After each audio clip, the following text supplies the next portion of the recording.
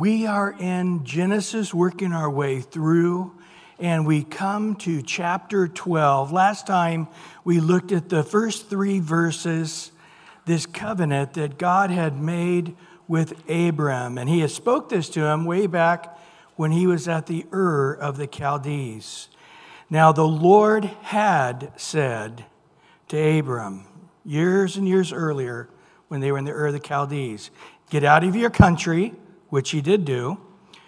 Get from your family and from your father's house, which he did not do, to a land that I will show you, and I will make you a great nation. I will bless you. I will make your name great, and you shall be a blessing. And I will bless those who bless you, and I will curse him who curses you. And in you all the families or people groups of the earth shall be blessed. And so we see that God got this Arab guy from Iraq down at the southern part towards the Persian Gulf, about 225 miles from Baghdad, south, from the Ur of Chaldees, Nazareth, Iraq today. And he said, you need to leave your family. But we saw in chapter 11 where Terah, his dad, said, okay, let's all go, fam. And he went, and his son Haran had died, and he took his nephew Lot, because Abraham was sort of raising him. That's the expectation they had. And they get stuck in a place called Haran, named after the son that had died, so a place no doubt they named. And they're stuck there. Terah means to be delayed, and Haran means a fruitless place, an empty place. So they were stuck in a place of emptiness. So Abraham, by not obeying God, thinking, I don't want to curse my dad by leaving him, really cursed his dad by not leaving him. And now he's going to bring his nephew Lot with him, which is also going to be a cursing. God didn't say, leave your family because I hate them and I want you to hate them. And, make sure you let him yell at him on the way. He's not trying to curse them. He's trying to bless them.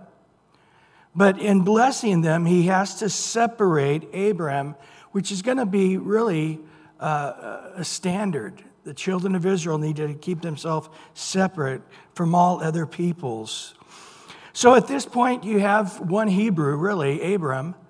His dad wasn't, his brother wasn't, his nephew wasn't, probably even Sarah really wasn't, technically, but maybe 2 of them.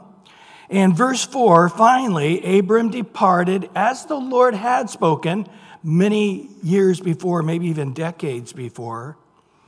And Lot went with him. So again, we see, as we saw at the end of chapter 11, a partial obedience. And Abram was 75 years old when he departed from Haran. So that's a good point to help us to know. So let's say he was 40 or 50 when he left Ur and got stuck in Haran. He spent decades there. Remember, Sarai is 10 years younger, so she'd be 65. So this is a really helpful point, because next week we're going to be getting into chapter 14 and 15, and we're going to be seeing that he's 86 years old when Ishmael is born. So it's going to start being very, very important. And in verse 5 now, Abram took Sarah his wife and Lot his brother's son and all their possessions they had gathered and the people whom they had acquired in Haran. And they departed to go to the land of Canaan. So they came to the land of Canaan. And Abraham passed through the land to a place of Shechem. Later, that will be known as Samaria. Later, we're going to see Jacob digging wells in Shechem. So he's in the promised land, and on the area that later would be called Samaria, which is in northern Israel. Jerusalem and Bethlehem's in southern Israel. Sea of Galilee is in northern Israel. Jesus came from the northern part of Israel, the Sea of Galilee and Nazareth. So they're in the northern part, heading down towards Jerusalem area. And anyway, at Shechem, as far as the terebinth tree of Moreh, and the Canaanites were in the land, but they were a non-issue. In verse 7, and the Lord appeared to Abram and said, to your descendants I will give this land. And there he built an altar to the Lord who had appeared to him. Abraham, I don't know all that God revealed to him about himself, but he was not following in the idolatrous pagan practices. What did he know about God at this point? Very, very little. A matter of fact, we know a lot about man. We know about Adam and Eve sinning, about Cain killing his brother, about the wickedness of the earth and God destroyed it with a flood, and about the wickedness of the Tower of Babel. And we see God's interaction with this.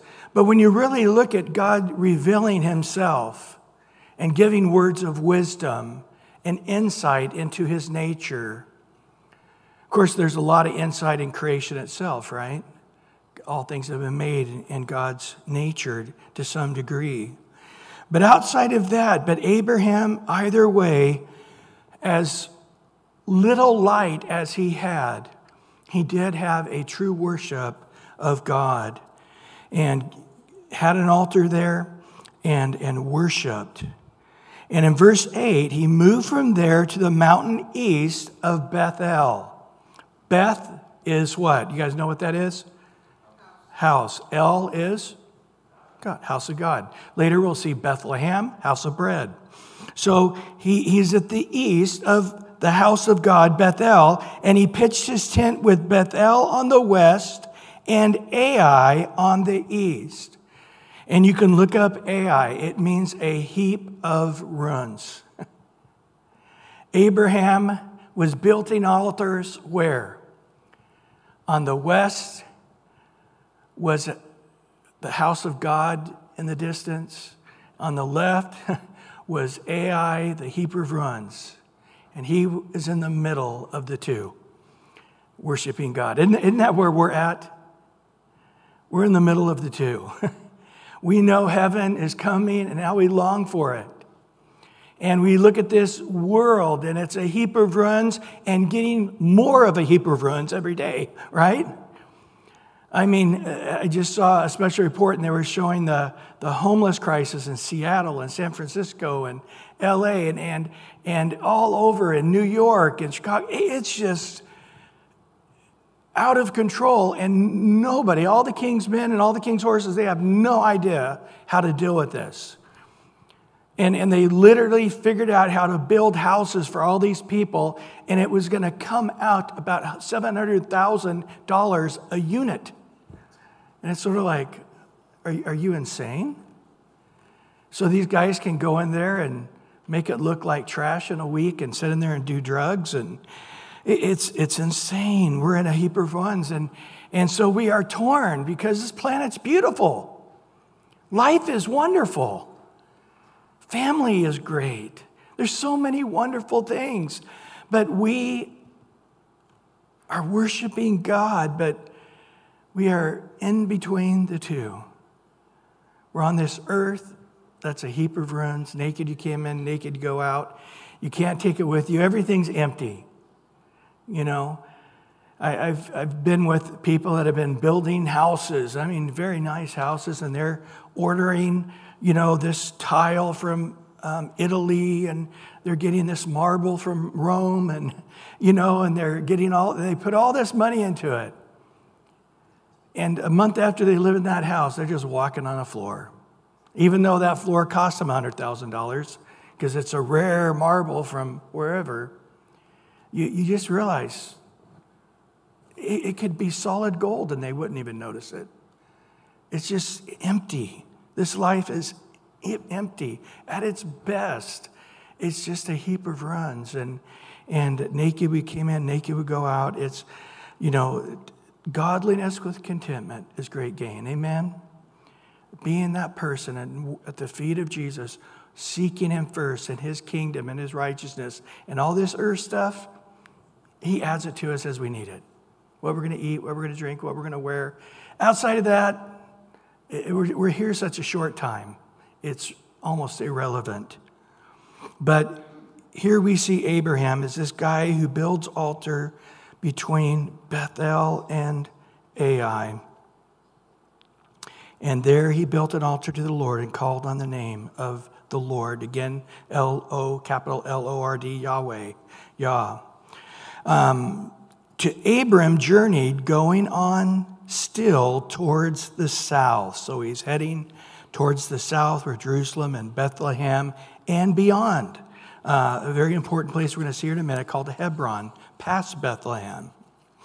Now, interesting, he says, I'm giving this land to you and to your descendants. You know, this is a very discussed issue regularly to this day.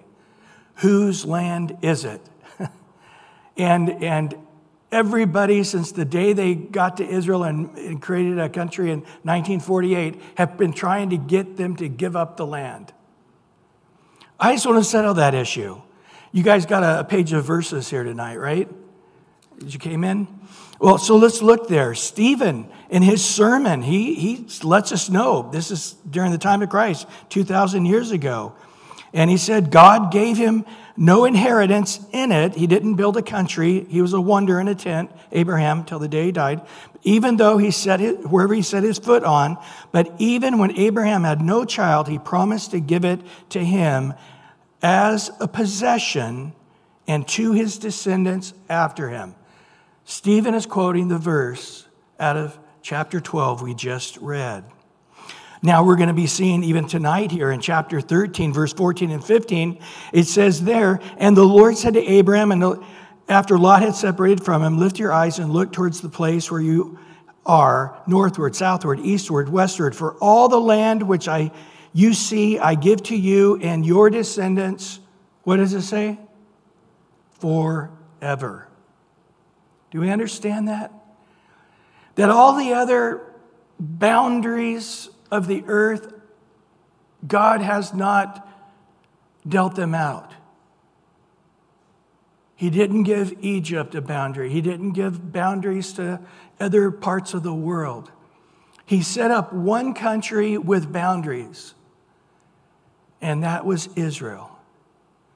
And that is the land that God has given to Abraham and his descendants. To this point, he's only given him a very small amount, about 6% of the land promised.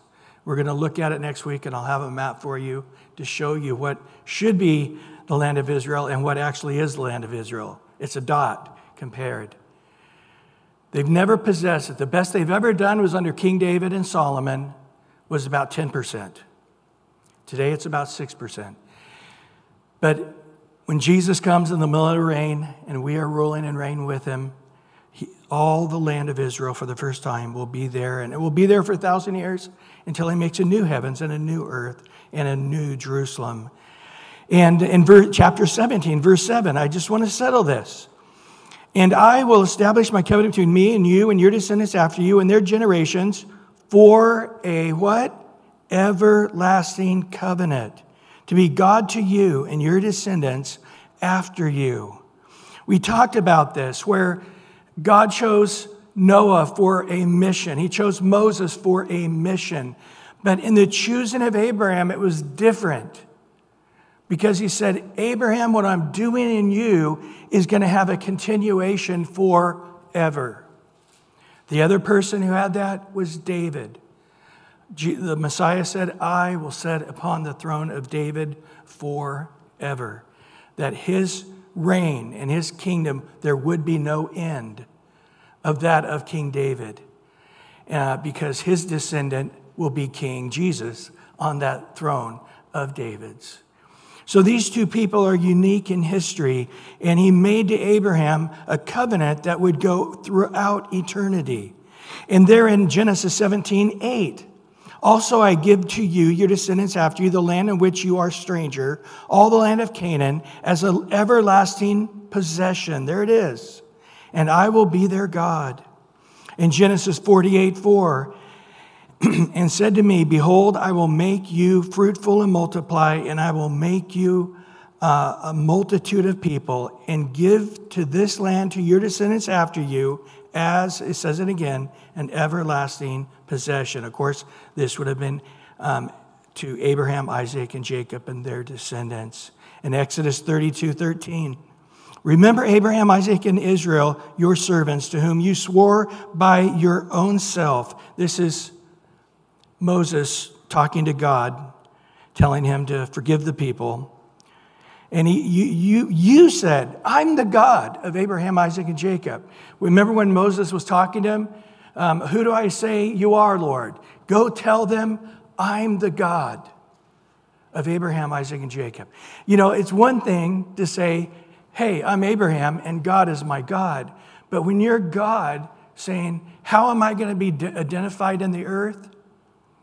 Okay, here's my identification. I'm the God of those guys and their descendants. Oh, that's just mind-blowing to me. But he said, you said to them, I will multiply your descendants as the stars of the heaven, and on all this land that I have spoken, I give to your descendants, and they shall inherit it forever. So God's wanting to wipe all the people out because of their idolatrous ways, and Moses is being a type of Christ there. And he said, no, you can't do that because you promised forever that you would get them there. One way or another, they would get in that land and they would possess it forever. And he pitched a tent there. There's something special about Abraham never being able to build a city and live in it. Forever, he's this guy in the tent moving around. Now, that's a pretty cool thing. I don't know if you know, but there's a lot of people living in mobile homes now for that very reason. It's like, yeah, where do you live? Wherever I want. You know, they park it in Colorado for a while, and then they go to Florida for a while, and go up to the Dakotas for a while, go to Canada for a while, go live in Alaska for, and they're sometimes they have their whole families with their kids, and they're doing homeschooling, and they are just literally nomads.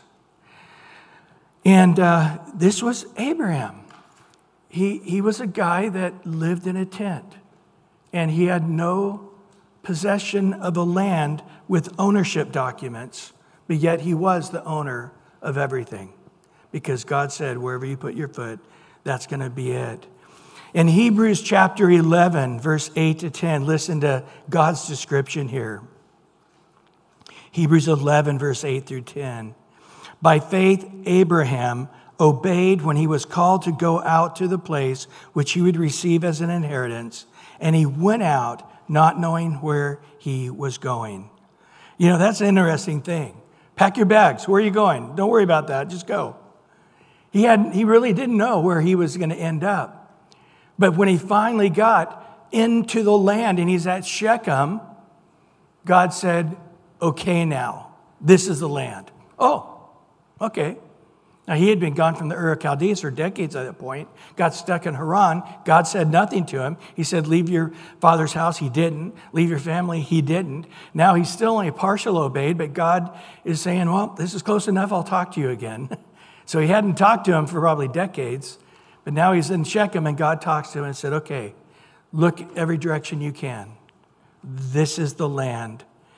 And so he went out by faith, not knowing where he's going. In Hebrews 11:9, by faith he dwelt in the land of promise as a foreign country, dwelling in the tents, and Isaac and Jacob, the heirs with him of the same promise. For he waited for the city, I love this, which has foundations, whose builder and maker is God. Isn't that radical? So on one side, he's like going, man, I'm not a possessor here. I don't own anything. I don't have a document saying, hey, this 300 acres is yours. Now, why am I making a point of this? Because we're going to get to the end of chapter 14, and Melchizedek, Jesus, is going to show up. And you know the first thing he says to Abraham? Hey, Abraham, you're the possessor of all the earth and all the heavens. You're possessor of the heaven and the earth. And it goes right to the soul of Abraham. And the next day when he talks to the king of Sodom, and he says, hey, I don't want any of your stuff because I am a servant of God who possesses the heavens and the earth. You see, he had God, so whatever God had was his. God says, I'm your God, so whatever I have is yours. You don't need a piece of paper saying you own this spot of land over here. You're a possessor of it all. So God is beginning to do something, and there was a point where he just realized, I'm free. I'm free. I'm a possessor of all things because soon I'm leaving this body. I'm going to go be with the Lord. And naked we came in, naked we go out. Well, in Hebrews 11, verse 14 to 16, for those who say such things declare plainly that they seek a homeland. And truly, if they had called to mind that country from which they had come out, they would have that opportunity to return. But now they desire a better, that is, a heavenly country. Therefore, God is not ashamed to be called their God, and he has prepared a city for them. The psalmist in Psalm 84:5 says this, blessed is the man whose strength is in the Lord, whose heart is set on pilgrimage. Jesus says, don't store your treasures up on this earth. Why? It's dangerous. Because wherever your treasure is, your heart's going to be there also. Right? But store your treasure up in heaven. Why? Because where your treasure is, your heart will be also. And on the earth, you're worried about it. Is it going to get stolen? Is the rust going to eat it up? Is the moth going to destroy it? Are the grandkids going to destroy it? Is a smash and grab going to happen? Which is very possible today. But yet, when everything's in heaven, I don't have to worry about it. The interest rate is fine in heaven. Well, going on now in Genesis 12, verse 10. Now there was a famine in the land, and Abraham went down to Egypt to dwell there, for the famine was severe in the land. Interesting, Abraham, like most of us, found it easier to trust God in afar-off promises than in the right now needs. It took him forever to get there, but as soon as he gets there, there's a famine, and everybody's exiting. Down in Egypt now, they had the Nile. They got a lot of water happening in Egypt at this time. What does Abraham do? Well, he needs to inquire of the Lord. He needs to find out what God's plans are. But he doesn't know God intimately. Again, whatever piece of information he knows about God, he's not connecting the promises of God as real in his life in present time. Abraham, I'm going to bless you. I'm going to make your name great. And you, all the families of the earth, are going to be blessed. Anybody curse you, cursed. Anybody bless you, they're going to be blessed. You're my man from this point forward forever. It's an eternal thing.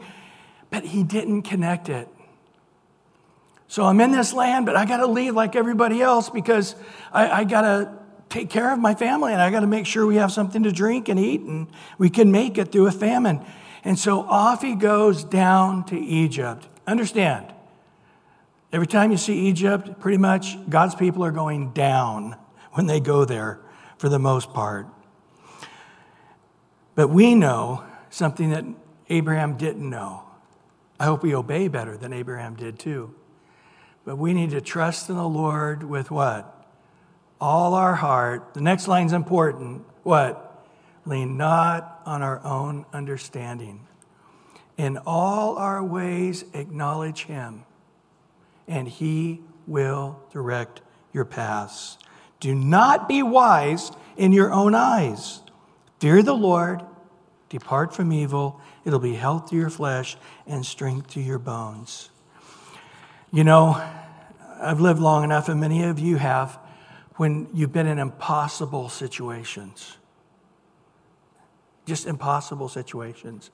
I remember when I first started pastoring in San Diego, And we were saving up all the money we could to buy a piece of property. And literally, we were looking at 2 or 3 properties. That was all that were available. And they were going for like $300,000 at the time.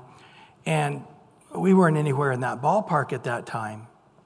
But within 8 months, that same property went up to almost $2 million in value.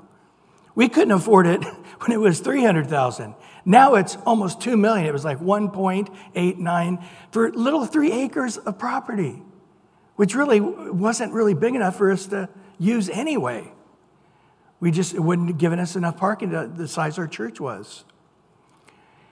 And I just remember one Sunday morning, about 3:30 in the morning, just going and sitting on a hill and looking, going, it's impossible. At that time, we had been going 6 or 7 years, and it was really hard. It was a very difficult setting up and tearing down. It was just a difficult thing at that time. And the Lord just spoke to me and just made it clear. So, whose church is this, Brian? And what's your plan?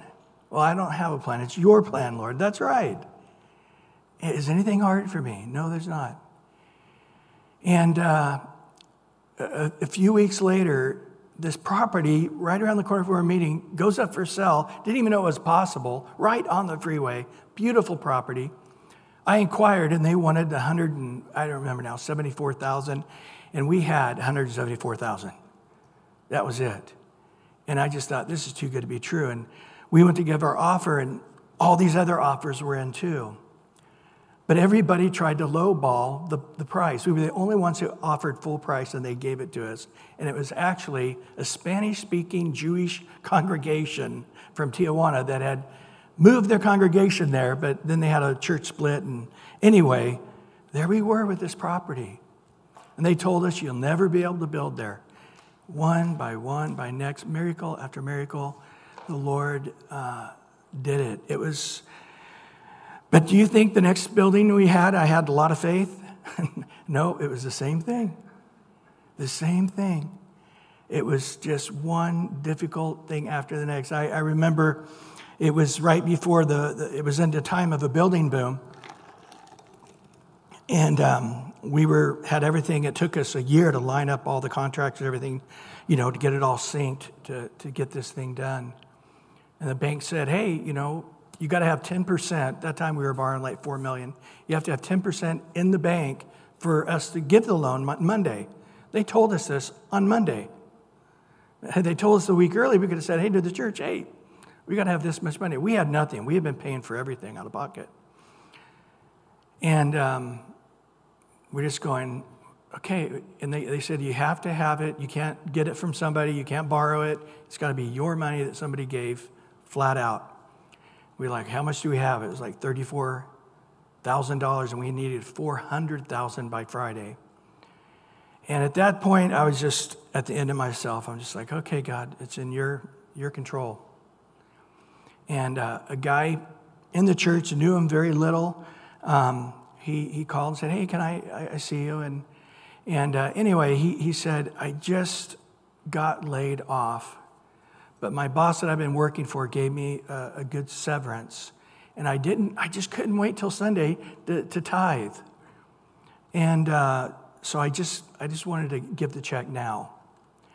And he gave it to, this wasn't meeting me, this was meeting our financial guy. And anyway, it was a check for like $370,000. It came out to almost exactly $400,000. And the check was cleared on Thursday, and then Friday, the money was there, and Monday we started. I can just tell you so many stories like that. It's an amazing thing. And so God could have brought water out of a rock like he did later with Moses. He could have brought food down from heaven by ravens like he did for Elijah. I mean, God is infinite. When you sit in an airport and you're like, how many different types of mold did God make? People are just all so unique, aren't they? It just amazes me. And God's been doing this for 6,000 years. creating a different nose, a different ear, a different eye, different hair color, a different hair texture, a different height, a different way of walking. And then it's always funny. You see the dad and then his son's walking just like the dad, and you just got to sit there and laugh at God. So Abraham finally gets to the land. I mean, had he got to the land 40 years earlier like he was supposed to, he could have been there for a few years before the famine came and tested him. But as it turned out, as soon as he gets there, his face is tested. And he doesn't know God well enough to know that God would have told him probably, stay put and watch me take care of you. But instead, he made the foolish thing and he went down to Egypt, right? So in verse 11 through 13, and it came to pass when he was close to entering Egypt, that he said to Sarai, his wife, indeed, I know that you are the woman of beautiful countenance. So far, so good. Hey, Sarai, have I told you lately how amazingly beautiful you are? All right, so far, so good. But, therefore, it happens, when the Egyptians are going to see you, they're going to say, this is his wife, let's kill this guy, and they will kill me, but they will let you live. So please say, you are my sister, that it may be well with you for your sake, that I may live because of you. So I'm trying to bless you by staying alive, is the way he says it. Quite nuanced in his words there. But the bottom line is he thought I could die. Now, if he would have understood that God had just said, you're going to have descendants as many as the stars of the heavens. He couldn't die because he hadn't had any kids yet. But again, he didn't have faith. But as we're going to see in chapter 22, when he offers up Isaac, he had faith, believing that God could raise even one from the dead. But at this point, he doesn't. In verse 14 and 15 here, so it was when Abram came into Egypt that Egypt saw the woman, that she was very beautiful. And the prince of Pharaoh also saw her and commended her to Pharaoh. And the woman was taken to Pharaoh's house into his group of all his wives, And in verse 16 to 20, and he treated Abram well for her sake, and he had sheep and oxen and male donkeys and male and female servants and female donkeys and camels. But the Lord plagued Pharaoh and his house with great plagues because of Sarai, and Abraham's wife. And Pharaoh called Abram and said, what is this you have done to me? Why did you tell me that she was your wife? For why did you say she's my sister? I might have taken her as my wife. Now therefore, hear your wife, take her and go away. So the Pharaoh commanded his men concerning him, and they sent him away, and his wife with all that he had. He's shaming him by making him keep all the wealth that he had been given him through the months or years that he was there. So here's Abraham getting rebuked by this pagan Pharaoh, this pagan king. And he's like, the whole country's getting plagued. I don't know what was happening. But they were all clearly had a disease destroying the country. And he said, I could have married her and that disease would have remained. Now I'm going to get rid of you and get rid of the disease. Because, I could have ended up crossing the line that couldn't have been come back. Interesting, they call her in verse 14 and 15, the woman. We saw the woman.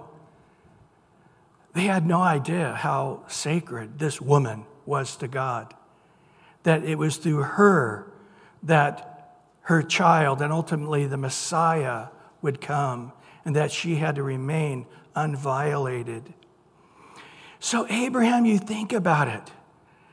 Dad, I'm leaving. Oh, we'll all go with you. He curses his dad. He dies there in Haran, this fruitless place. Abraham leaves. He takes Lot with him. We're going to see in the next chapter 13. He curses Lot. But what does he do there? He curses the whole country by not being in the place he's supposed to be, walking by faith. And of course, what happens when he's in Egypt? Who does he pick up? Hagar. You know what happens with Hagar, right? She ends up having a child, Ishmael, who is still cursing Israel. The descendants of Ishmael are still cursing Israel to this day. And in chapter 13, Lot goes down to Sodom and Gomorrah. We're going to look at it right now for a couple of minutes. And what happens there? His daughters eventually have incest with him. And he has 2 grandkids, which also is his kids. It's one of those things again. How can this grandchild also be your child if your daughters molest you? And one is Ammon, the other's Moab, the Ammonites and the Moabites, who ended up being a curse to Israel, and God eventually had to destroy them from the earth. Why? Because instead of just being honest, saying, Lot, you can't come with me. I know that the right cultural thing to do is I, as your uncle, raise you, and Nahor is raising your sister Milcah, but I can't. You can't come with me. Dad, you can't come with me. Sorry. God said this. Specifically, he said, my father's house and all my family. And of course, Abraham eventually would have been a blessing to him. Because remember, when Isaac was going to have a bride, what did they do?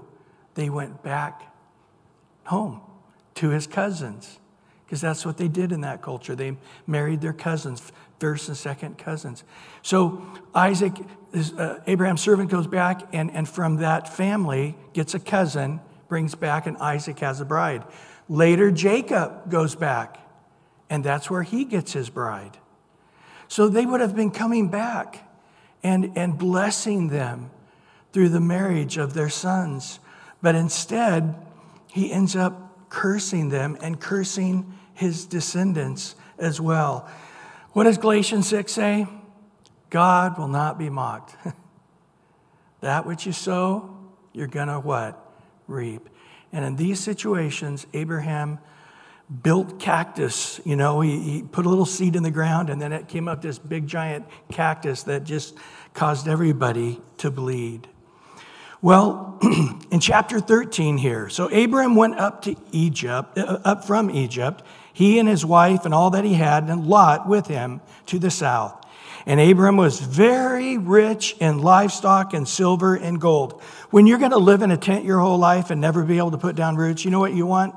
You don't want piles of silver and gold. You think about it, he carried that around his whole life and never was able to use any of it. It was just a big, giant white elephant. Well, in verse 3 there, and he went on his way from the south as far as Bethel to the place where his tent had been at the beginning, from Bethel and Ai, to the place of the altar which he had made there first. And there Abraham called on the name of the Lord. Back to where he started. It took him forever to get there. And then as soon as he gets there, he leaves and goes to Egypt. And now he's finally back. Do you realize how sweet God's plan was for Abraham? I mean, picture this. Him and Sarai, the two of them, were to leave and go live in a tent touring Israel their whole life. God protecting them, God speaking to them, God blessing them. But instead, they end up around. They got this giant amount of people and animals from Haran, and now they leave Egypt, and they got even more still. Very complicated, very difficult. But he finally comes back to that place, like the Lord said to the church of Ephesus, right? There's one thing I have against you. You've left that first love. And in this case, you just left the sweet spot where Chuck used to say, to live under the spout where the blessings flow out. Remember from where you have fallen. Get back to that place. Repent and get back to that place and do those works you did at the beginning. So finally, he's back to where he started, and God once again speaks to him. But notice what happens in verse 5. Lot also, who went with Abraham, had flocks and herds and tents. He also became wealthy. He shouldn't have been there, but he was. In verse 6, now the Lord had not able to support them, for the land was not able to support them, that they might dwell together. For their possessions had so great that they could not dwell together. All the stuff they had was too much stuff. And verse 7, And there was strife between the herdsmen of Abram and livestock and the herdsmen of Lot livestock. And Canaanites and the Perizzites then dwelt in the land. But again, there's still a non-issue. In verse 8 now, and Abram said to Lot, please let there be no strife between you and me, between my herdsmen and your herdsmen, for we are brethren. Is not the whole land before you? Please separate from me. If you take the left, then I'll go to the right. If you go to the right, then I'll go to the left. And Lot lifted his eyes and saw all the plain of Jordan. This is the country of Jordan today on the opposite side of the Dead Sea. That it was well watered everywhere before the Lord destroyed Sodom and Gomorrah, like the garden of the Lord, looks like the Garden of Eden. And also like the land of what? Egypt, as you go down towards Zoar. Then Lot chose for himself all the plain of Jordan, and Lot journeyed east, and they separated from each other. So Lot doesn't defer to his uncle Abraham. Abraham, you're the patriarch. We're here because God spoke to you. No. You choose, and I'll go the other way. His heart is not at all normal, as customary it would be, but a tender heart. And he sees this place, and it's worldly and ungodly and pagan, like Egypt. And, you can take the boy out of the Egypt. You can't take Egypt out of the boy. He's like, man, I want to go down and live this godless life with all of this beautiful grassy area with a lot of water and a lot of wealth. And I got a lot of wealth. And, man, it's going to be great living down there in this wicked pagan place. And he chose it for himself, and he separated. So finally, Abraham and Sarai have left their family through God's help and through circumstances, through difficulty. But understand, Abraham has just permanently cursed his nephew Lot. Because Lot would go down there, and even though he was a righteous man, Peter tells us, we'd never know that if Peter didn't tell us, but it says Lot was a righteous man. His righteous soul was vexed every day. His wife was into that culture. His kids were into that culture. And eventually Lot would lose everything. Everything. Because he wasn't in the Ur of Chaldees where he should have been. But Abraham was bringing him because he didn't want to curse him by leaving him alone when that would have been a blessing. God wasn't trying to hurt Terah, wasn't trying to hurt Lot. They were trying to help them because the work that God had for Abraham, he needed to be separate and alone. Well, in verse 12 and 13, and Abraham dwelt in the land of Canaan. Lot dwelt in the cities of the plain and pitched his tent even as far as Sodom. And the men of Sodom were exceedingly wicked and sinful. How? Against the Lord. Remember, Nabal, we saw in chapter 10 and 11, that was their heart. They were against the Lord in building the Tower of Babel. Well, in verse 14 and 15, the Lord said to Abram, after Lot had separated from him, lift up your eyes now, look from the place where you are, northward, southward, eastward, and westward. For all the land which you see, I give to you and your descendants forever. So after Terah died, he goes to the promised land. God speaks to him. Now, after he separates from Lot, God speaks to him. And in verse 16 through 18, and I will make your descendants as the dust of the earth. Now, we're going to find God says like the stars, like the sand of the sea, but only here he says dust. I'm going to make your descendants like the dust of the earth, so that if a man could number the dust of the earth, then your descendants also could be numbered. Arise, walk in the land through its length and through its width, for I give it to you. And Abraham moved his tent and went and dwelt by the terebinth tree of Mamre, which are in Hebron, and built an altar there to the Lord. Another significant place, Hebron. That's where eventually Sarah would get sick and die. And the only land that Abraham ever bought was just enough to bury his wife and later be buried there himself. a sort of a burial ground. There was others buried there. But interesting enough, when David was fleeing from Saul with his mighty men, they lived in Hebron for a while till they couldn't. They had to flee. But after Saul died, he moved back with all his mighty men. And for 7 years from Hebron, David was the king and ended up keeping a palace there because he sort of went back and forth from Jerusalem to Hebron and his kids. And it was sort of like a summer dwelling, I think, or something, or when the harvest was happening. But it was also where the kings were anointed as king, was in Hebron. We'll see more of that as we come into it. Today it's about 20 miles out of Jerusalem, sort of in between Bethlehem and past Bethlehem, Bethlehem sort of in the center between Jerusalem and Hebron. So if you leave south, you got Bethlehem about 10 miles away, and then about another 10 miles you have Hebron in that direction. Well, I wanted to finish chapter 13 tonight because next week we're going to end in talking about Lot as Abraham has to go and put an army together and save him. But the most important thing is that he meets this guy, Melchizedek. And we're going to talk about that story and how significant it is. In John 8, Jesus said, Abraham saw my day and rejoiced. And this is that story. Well, Lord, we thank you for your word tonight as we go line upon line and precept upon precept. Here a little, there a little, Lord. We realize that all the promises of God are yea and amen to us. And that the things that you have spoken to Abraham, you've also spoken to us. And that actually we are the children of Abraham by faith. And Lord, we thank you that your plan for us, a predestined plan for us to do good works, that you've created each one of us a work of art, predestined ahead of time, good works, that we would walk in them. And we know that all the scriptures, as in Romans 15, were written aforetime for our instruction and learning.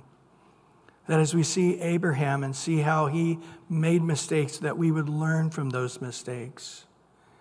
That we would see the fleshly, foolish decisions and to realize they're still cursing him and his children to this day, 4,000 years later. That we would understand it's a deep thing when we reap what we sow. That your blessings are too great when we walk in obedience. And the flesh is too painful and makes things too complicated and pokes and causes us to bleed in too many ways. So Lord, we just ask, God, that we hear you saying, seek me first in my kingdom and my righteousness, and all these things will be added to you. We hear you saying to walk in the land and meditate on the word day and night, and your leaf won't wither. You'll bear fruit in your season, and whatever you touch, wherever you put your foot, it will prosper. Wow. Who else has such blessings? What other God has spoken such blessings to his children? And that we have a 24-hour a day, 7 days a week entry into your throne room. That we can pray without ceasing. Even asking you to move mountains and cast them into the sea. Nothing's too great. If we come to the Father in your name, Jesus, you want to do it, that our joy would be made full. Lord, we come, Lord. We come back to our first love. We come back to this place to build an altar between Bethel and Ai, and we just say, Lord, we want to be those people just so simple. Our life to be so simple that we're not wrapped up in the world and all the cares of this life, the deceitfulness of riches, the desire for other things. And we're all wrapped up with 1,000 tentacles. So when we've got to leave Sodom as we live in Sodom and Gomorrah today, we're not like Lot's wife. And we have all these tentacles still loving the world and the things in it. We are turned to a pillar of salt. And But you said, Lord, to get our eyes upon you and walk in a way that we're worthy, to be counted worthy to escape all these things that are coming upon the earth. Now unto you, who's able to keep us from falling and to establish us in your kingdom with great joy. We thank you. You are the God of guys like Abraham and guys like Jacob and guys like Isaac and guys like us. You're our God, protecting us in our foolishness when we end up in Egypt, watching over us as our faith is growing. We thank you, Lord. Lead all of us right now to green pastures, Lord. By the still waters, restore our souls. If there's any tonight that are just battered and bruised and bleeding and wounded from the flesh, your flesh, from the world, the attacks of the enemy, from maybe cactus you planted 20 years ago. Right now, just press into the Lord. Say, Lord, here I am. I don't want to lean on my own understanding. I don't want to try to be wise in my own mind, Lord. I just want to come and just yield myself before you and live that life altered, just in that place of praying without ceasing and worshiping you constantly in my heart, singing, making melody in my heart as your word is just richly being chewed on and my inner man's being strengthened. Lord, we just come. Heal us, Lord. Strengthen us.